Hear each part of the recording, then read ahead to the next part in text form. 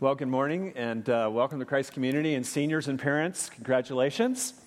It's a big day in your life, so I want to congratulate you. My name is Tom Nelson, and welcome to the Leawood campus, and I was thinking as I was observing parents with college students that a message on financial distress is appropriate today. Some of you might be feeling that, and the message this morning captures that. Financial distress can happen to all of us. It's just a matter of time for many of us. I remember growing up as a kid, learning early on that, hard times happen. My father died when I was young, and that left my mom to be a single parent raising 7 children on a single parent's income. And during family reunions today, or rebellions is what we call them, we talk about the old days as the hard times, and we think back to what we call orphan hot dish. This was a creative cuisine that took 1 can of mushroom soup and anything else in the cupboard, and was our dinner. And we also reflect on hand-me-downs. 7 kids, you start handing this stuff down. And I learned early on that financial distress can happen to all of us. And my mom encountered different contexts for being in a very economic, vulnerable place as a single parent. Some of you might relate to this, and might be there right now. I remember people in our church family, particularly who'd stop by every now and then and bring something to my mom and saying, we just had too much of this. Groceries or whatever. It was amazing to see that. But I also remember a fast-talking used car salesman. Now, they're often, treated poorly. I'm sure they're wonderful used car or formerly owned vehicle salespeople, right? But this person was actually a part of our faith community, fast-talking, great salesperson, that sold my mom a used car that was truly a lemon. And he clearly knew that. Hard times can happen to all of us. I remember after the 2008 financial meltdown, most of us experienced that and knew that the whole system was on vapor. And I remember a few months after 2008 hit, in the Great Recession, we call it today, that I was chatting with a friend of mine at Christian Fellowship Baptist Church, our sister church in the urban core. And I was asking him how his business was doing. And he runs a hair salon in the urban community, a dear friend. And I went up to him from wherever, I said, how's it going with this economic mess? People are laying people off right and left. And he said to me, he says, well, it's not going very good, Tom. He said, my business is way down. And I said, well, why is that? He said, well, in the past, my clients used to come in to get their hair cut every 3 weeks. And he said, since the meltdown, they come in every 6 weeks. And he said, for many of them, the difference is either getting my hair cut and looking good or buying groceries that week. And I said to him, hard times, huh? And he said to me, yeah, hard times.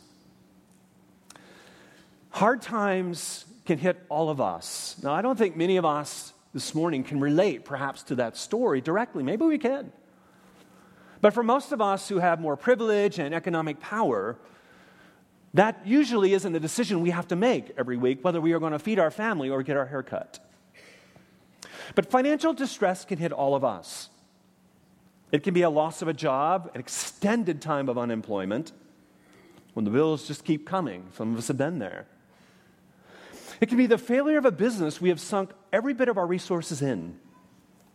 It can be huge medical bills that put us in a Chapter 11 reality. It can be a change of marital status. One of the greatest indicators of poverty is often a single-parent dynamic in our culture. It can be outliving our resources in retirement. And as kids or teenagers, some of us know what it's like to live in a home where there's financial distress, where our parents lose a job, when we are not able to get the car we want, or to have the nice shoes we want, or to go on the vacation we want, or do things with our friends. And so the question for all of us today, I think, is when hard times hit, how do we respond? How should we respond? And what do hard times call for? I find it amazing that hard times have always been with us. And when we go back to the 6th century BC, that's a long time ago, in the book of Nehemiah, we find ourselves in a place of hard times. If you have your Bible, I'd like you to open up to the book of Nehemiah. And if you're visiting, we have been walking through the Bible all this year, but we are in the book of Nehemiah. Let's set the context because we're going to press into the text read for us this morning, Nehemiah 5.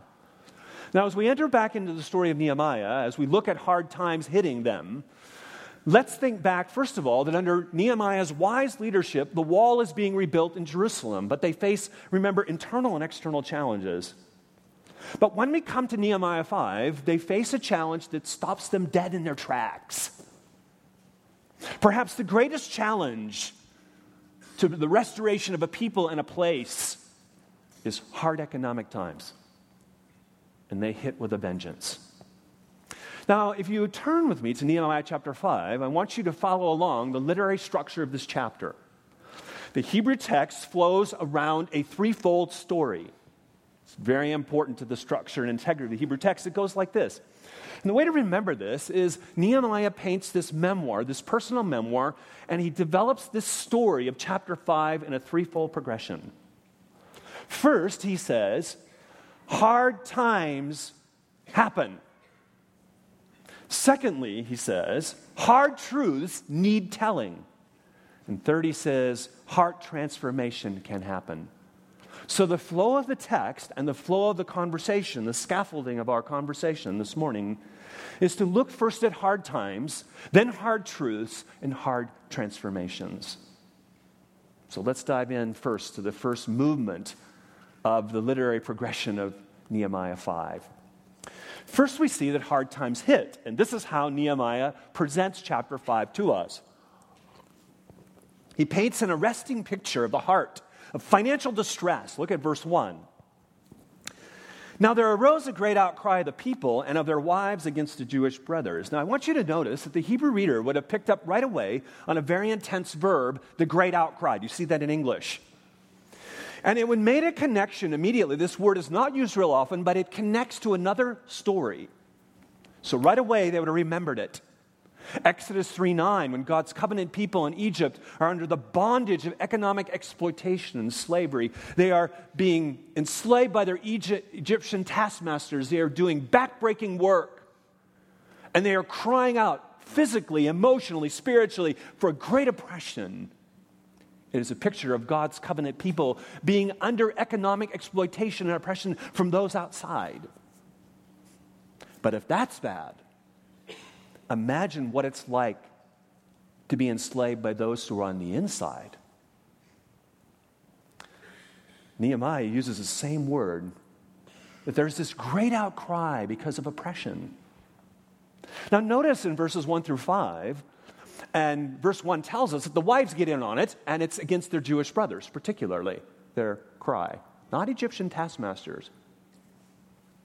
So the severity of this, the emotional rendering of this, grabs the reader and says, this is wrong, right from the beginning. But notice, Nehemiah says, in verses 1 through 5, he paints this picture of the perfect economic storm. We hear about the perfect storm, right? When all the forces come together to swamp us. Overwhelming. And here we have a perfect economic storm painted for us.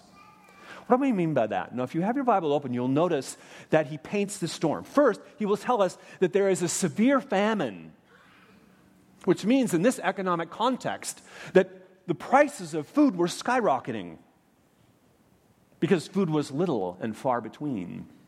But not only famine or high inflation is the idea in our economic context, there's also exorbitantly high taxes being levied on them by the Persian government. Anybody relate to high taxes? So you have prices shooting up, high taxes by the government, but not only that. You have high interest being charged on loans by the nobles and officials. So follow along. You imagine the perfect storm?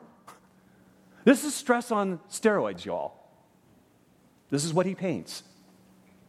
famine, a shortage of food and high prices, exorbitantly high Persian taxes, high interest on the loans. But notice also that which is not said but understood. And the reason the wives are complaining, because they're doing all the work at home. They're doing the man's work too while the men are working on the wall. So there's a labor shortage in the fields. So you have four things that are converging at once. Financial distress on steroids. Famine, high taxes, high interest, and a labor shortage. No wonder they're screaming foul. Now, you'll also notice, with your Bible open, in verses 1 through 5, that Nehemiah paints a picture of three categories of economic distress or economic people. You will notice in your English text, the refrain, there were those. Do you see that? There were those in verse 2, then 3, and then 4. What's going on here?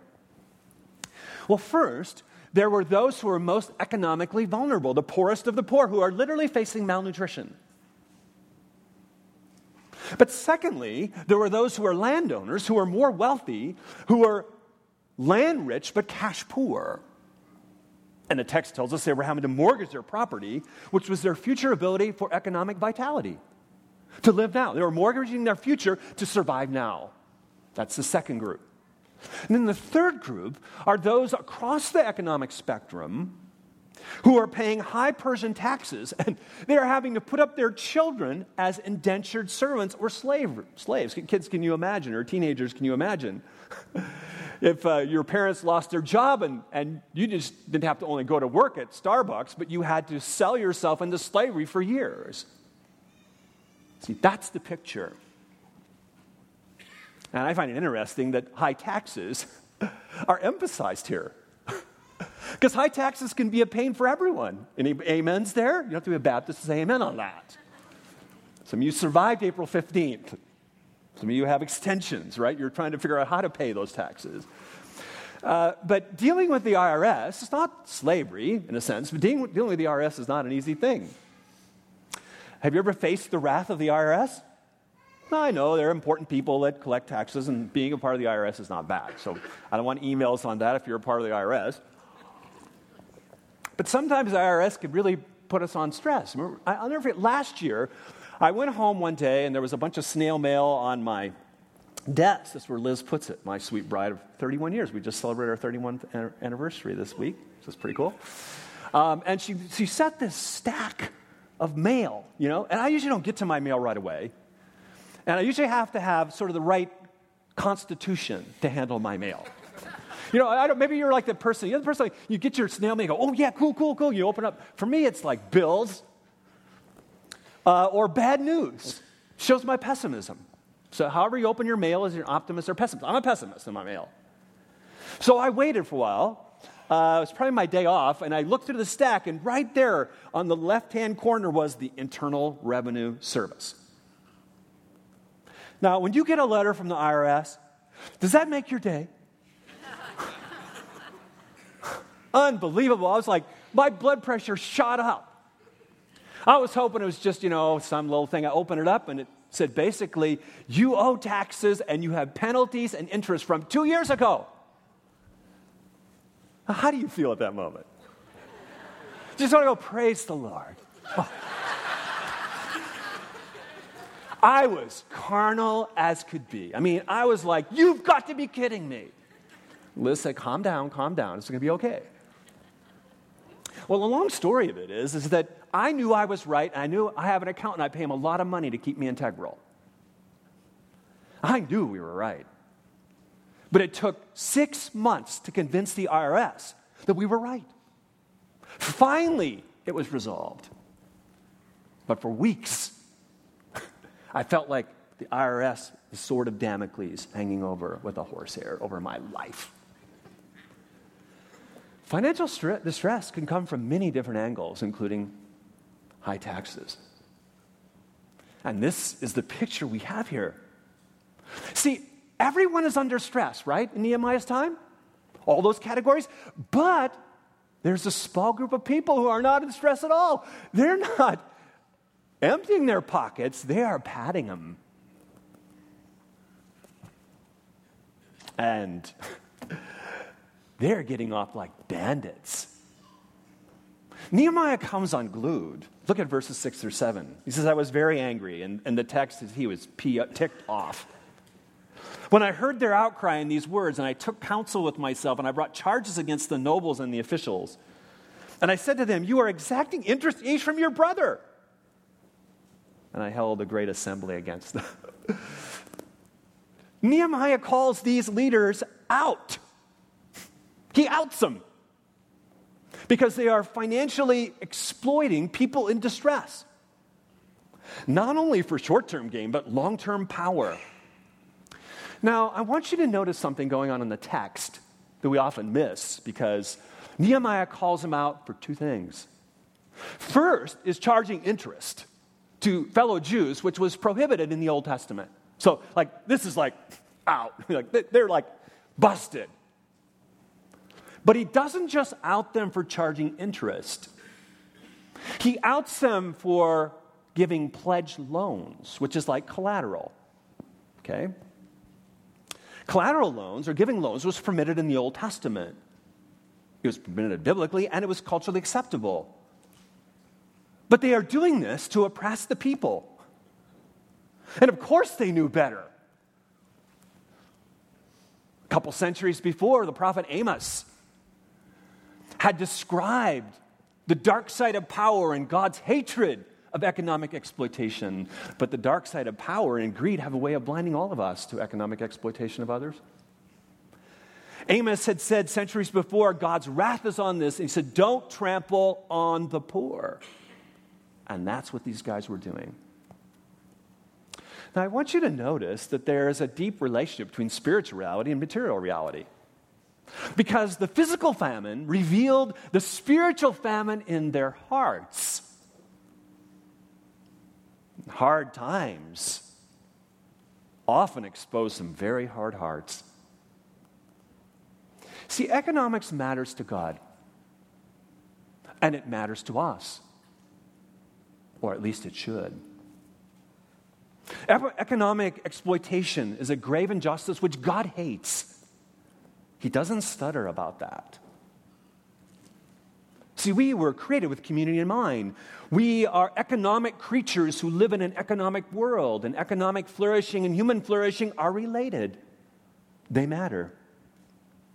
In fact, isn't it interesting? We get the Greek word, or the English word economics, from a Greek word that's brought together, two words, oikonomia, which means household stewardship. That economics at its very basis is stewardship. It is not just supply and demand or curves or statistics. It is about stewarding God's resources, about loving our neighbors and adding value to them. It is about the great commandment of loving our neighbor. See, economics is a moral, relational, and cultural system of human work that creates wealth and adds values to others and cares for others and meets needs. And what we understand in this text is the ultimate economic bottom line is not profit. It is love. See, the Bible, let me be clear, does not prohibit the granting of loans, nor does it prohibit making a profit. That's important in the economic system. But hear me carefully. It condemns the greed that seeks a profit at the expense of the economically vulnerable. And that's what's going on here. See, the depth of poverty and the perfect financial storm here in Nehemiah 5 called not for greater personal gain, but greater generosity of heart. So what do hard times call for in our lives when we face financial distress, or a community or a nation or a world? They call for generous hearts. Hearing the outcry of God's people, Nehemiah confronts the economically powerful with some very hard-hitting truths. Look with me at verses 6 through 11. In this section, we see the hard truths. Nehemiah says, I'm really ticked off about this. In fact, In verse 7, there's this curious Hebrew phrase that is translated. In English, it doesn't work. We go from one language to another. We lack this correspondence. And the English translators try to grasp this. I took counsel with myself. I pondered them in my mind. Well, that's awkward. The way to understand this is that Nehemiah called a timeout. He put himself in timeout, at least his tongue. Kids, when you're parents, you do something wrong and they put you in timeout, or teenagers, you remember when that happened, right? Timeout is a pretty good deal. Just cool down when things are out of control. Nehemiah puts himself in timeout. Remember, he's very angry. Very, very angry is the text. So Nehemiah wisely calls a quick timeout, lets his head catch up to his heart. And when you and I are called to give hard truths to someone or others, we better let our head catch up to our heart. I'm reminded of the teenager who was impressed with his grandpa and grandma's marriage. They had celebrated 45 years of marriage. That's pretty awesome.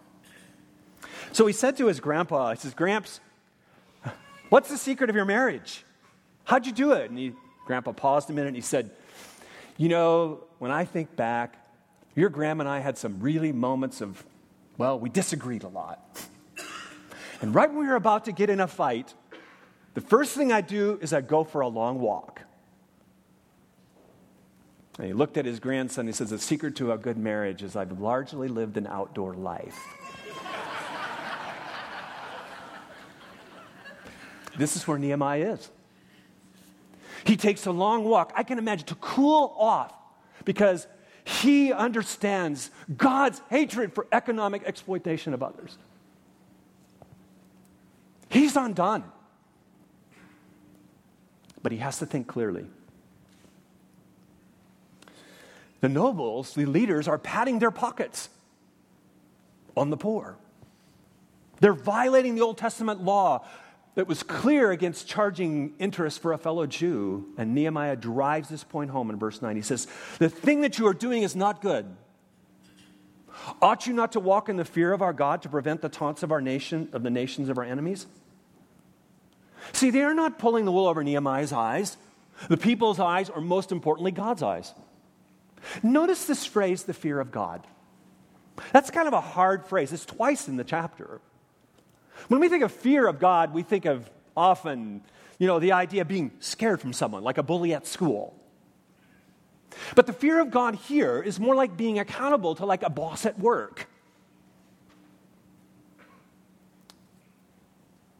What these leaders, nobles, and officials were missing is that they had a vertical accountability to God, and God was watching. God knew they were trampling on the poor. And notice the text says the nations were watching too. They're seeing the hypocrisy of God's people.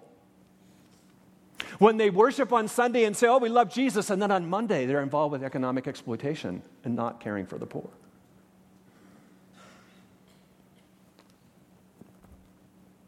Can't you imagine? Remember we met what I call the Three Stooges, Sanballat, Tobiah, and Geshem, earlier, if you've been a part of this series. Can you imagine those guys getting on the bandwagon? Na, na, na, na, na, na, right? That's what's going on. And God is being mocked because of his people's hypocrisy. Now, after confronting these exploitative leaders, Nehemiah calls them to make some big changes. And I want you to notice something in verse 10. If you have your Bible open, this is really amazing transparency. Nehemiah says, "I was a part of this." And if we understand, his history was a part of a wealthy family in Jerusalem. And Nehemiah recognizes that systemically he's responsible as well, because they have been giving loans in a time when they should be giving gifts. And he says to them, "Let's stop charging interest."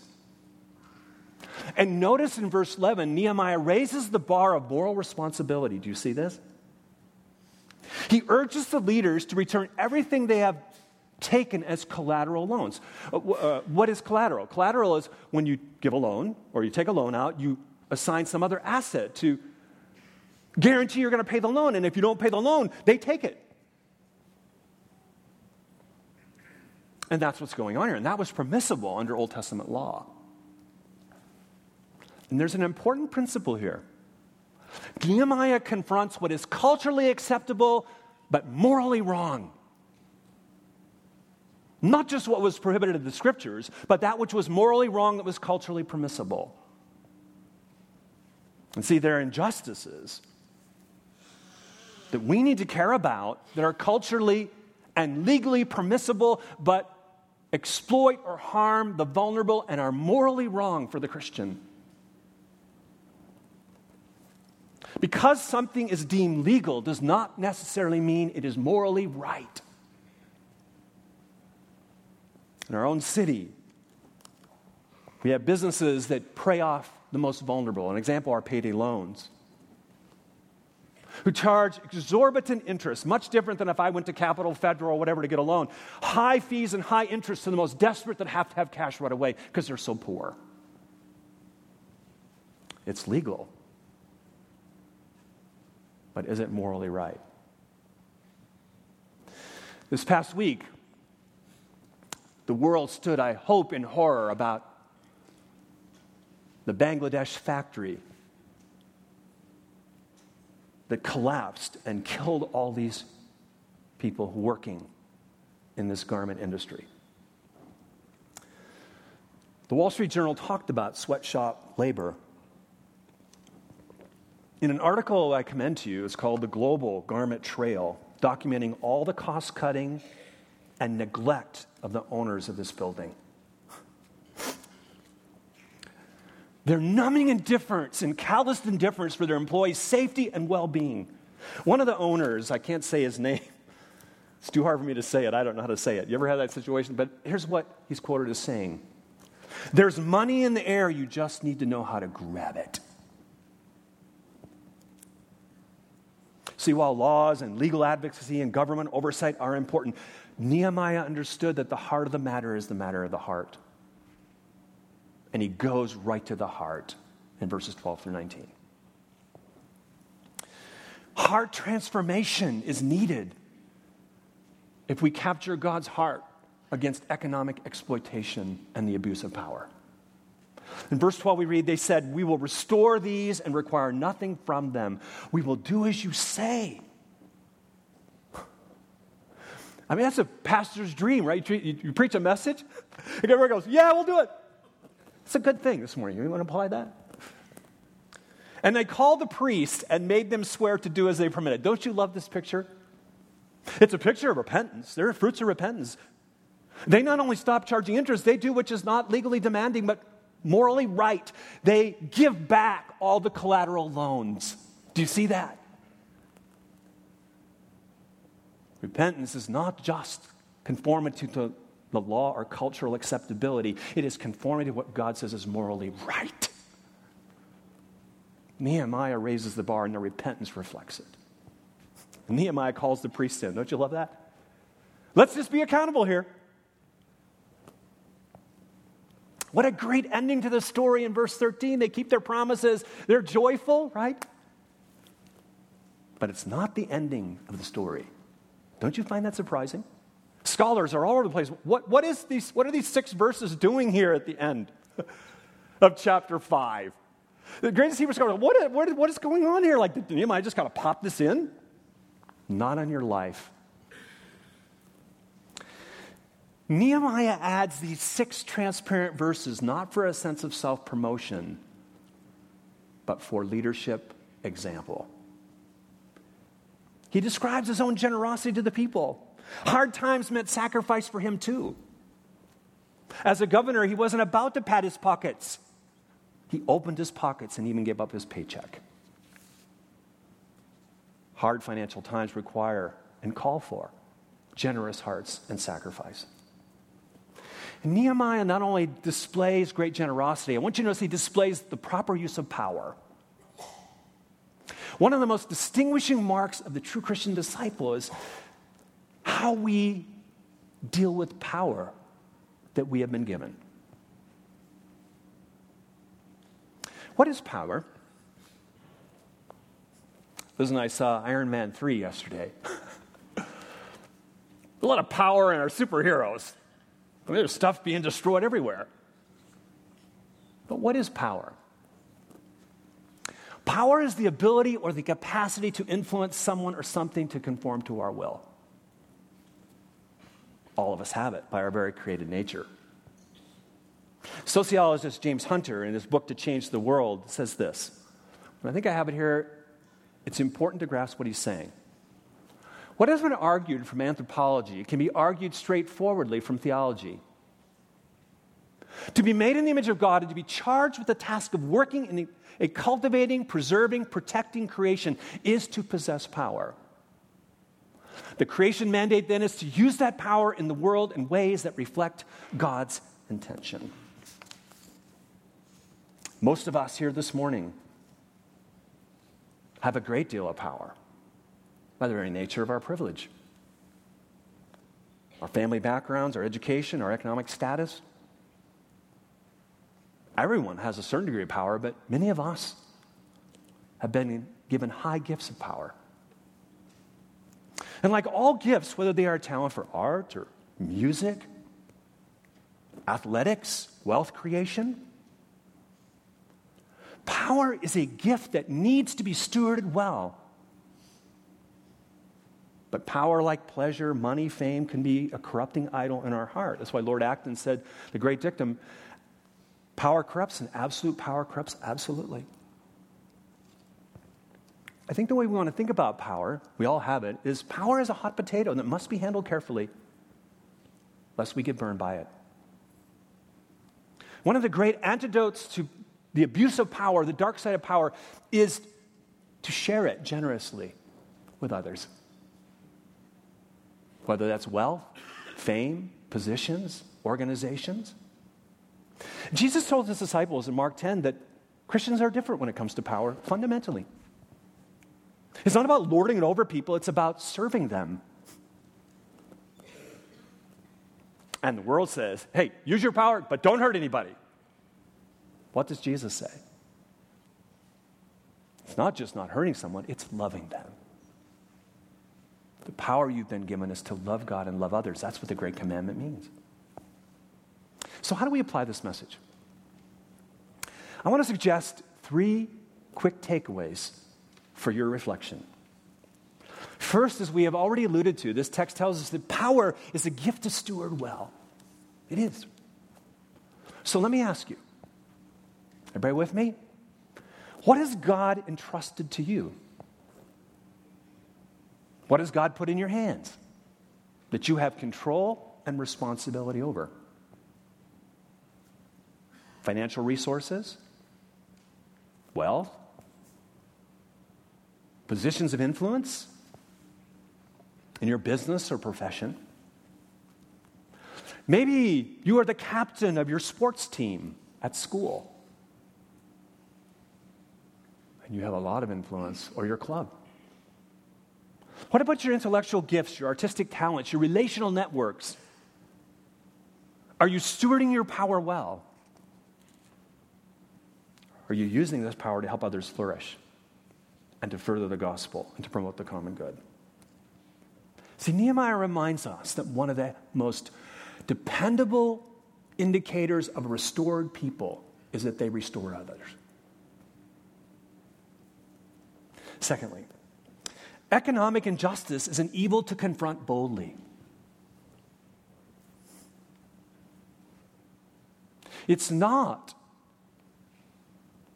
about just taking on in a crusade level. It is much more important to deal with the numbing indifference that we often have toward economic exploitation and injustice.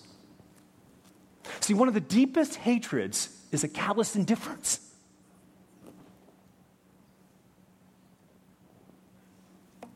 Do we care about economic injustice and exploitation? Do our prayers reflect the longing in Amos 5:24, but let justice roll down like waters and righteousness like an ever-flowing stream? Is there an economic injustice that God is calling you to address and to make a difference in the world? If you're younger here this morning, has God put in your heart some injustice that you are to dedicate your life to address.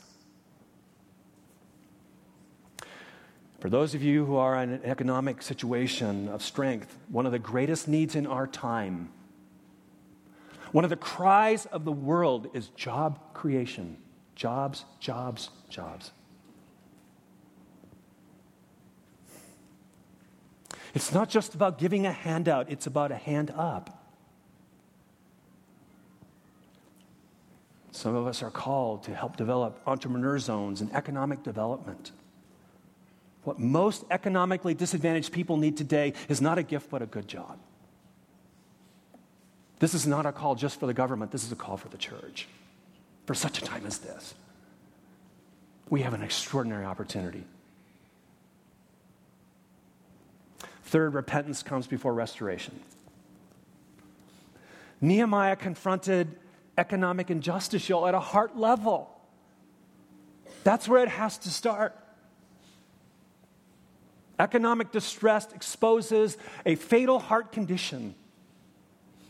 And that is, financial famine often reveals spiritual famine, exposing what we truly treasure. Jesus says, where you put your treasure, your heart follows. Do you notice in the story of Nehemiah there's a progression? That is, repentance comes before restoration of a place and a people. The wall is first restored, which we've seen. Now the weak are restored, which we are now looking at. And next week we're going to see then God's people's worship are restored. Don't forget the order. Repentance horizontally of injustice comes before God visits his people. And spiritual awakening. So what do hard times call for? They call for sacrificial, repentant, and generous hearts. The book of Nehemiah points us, remember we said earlier, Nehemiah means the comfort of God, the God who comforts. Nehemiah points us to Jesus, the one who had all power, but who emptied himself, gave up that power to a sin-ravaged planet on a rescue mission. The one whose open hands of sacrificial generosity led to pierced hands of agony. He was nailed to the Roman cross for your sin and mine. Jesus shed his innocent blood as an atoning sacrifice for you and me. And John says, we love each other. Why? Because he first loved us. We are generous to others because Jesus has been generous to us. Have we embraced the gospel? Have we found forgiveness and new life as a gift of his grace? And are we connecting our worship vertically with our horizontal responsibility in a fallen world? Do we care? Do we have God's heart for the plight of others?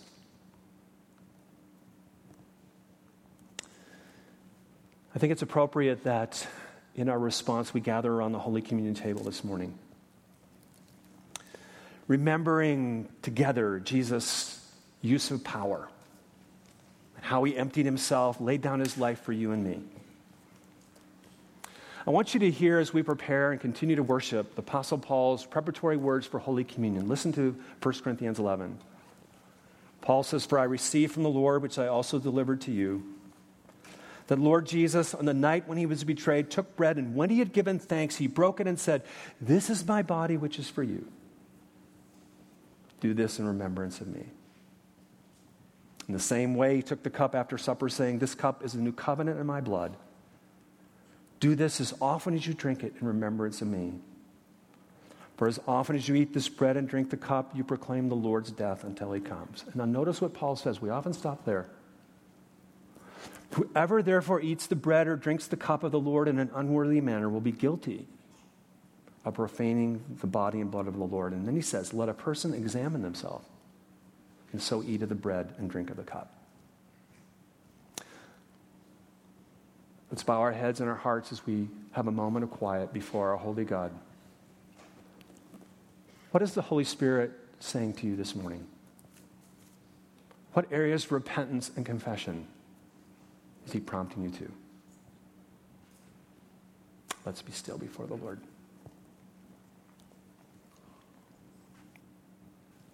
Heavenly Father, wherever each one of us are before you this morning, Holy Spirit, speak into where we need to hear your voice. May we come to you with repentant hearts, and may we find restoration and grace. If we confess our sin, you are faithful and just to forgive our sin and cleanse us from all unrighteousness. Lord, now bless the elements of the bread and the vine. Renew our hearts and minds for faithful service for you this week as we remember you together. In Jesus' name, amen.